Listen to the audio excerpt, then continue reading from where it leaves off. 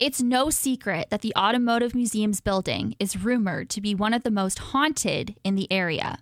I'm paranormal investigator Brittney Crabb, and I've visited the museum several times searching for its ghosts. I feel some spirits return to spend time with their beloved cars, and others haunt the building itself. Either way, this place is full of traces of the past.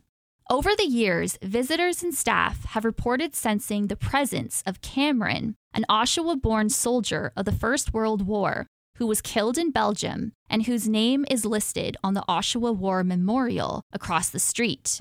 Thankfully, he is consistently described as a friendly but mischievous jokester, often blamed for electronics malfunctioning or misplaced items. Others have reported seeing a phantom mechanic from the building's early years or believe there is a spectral security guard still on patrol. For some reason, several of the most frequently felt resident ghosts seem to congregate around this 57 Dodge Regent. Psychics have reported encountering the spirits of a playful little boy and little girl who may have passed away next door at a house that once occupied the site of what is now the museum's parking lot.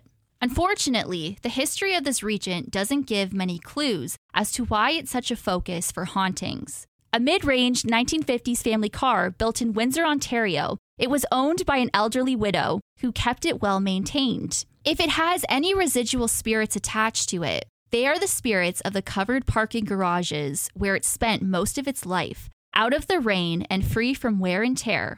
Still, the Regent is a close sister model to the Plymouth Fury, famously featured in Stephen King's classic haunted car horror novel, Christine. So you never know.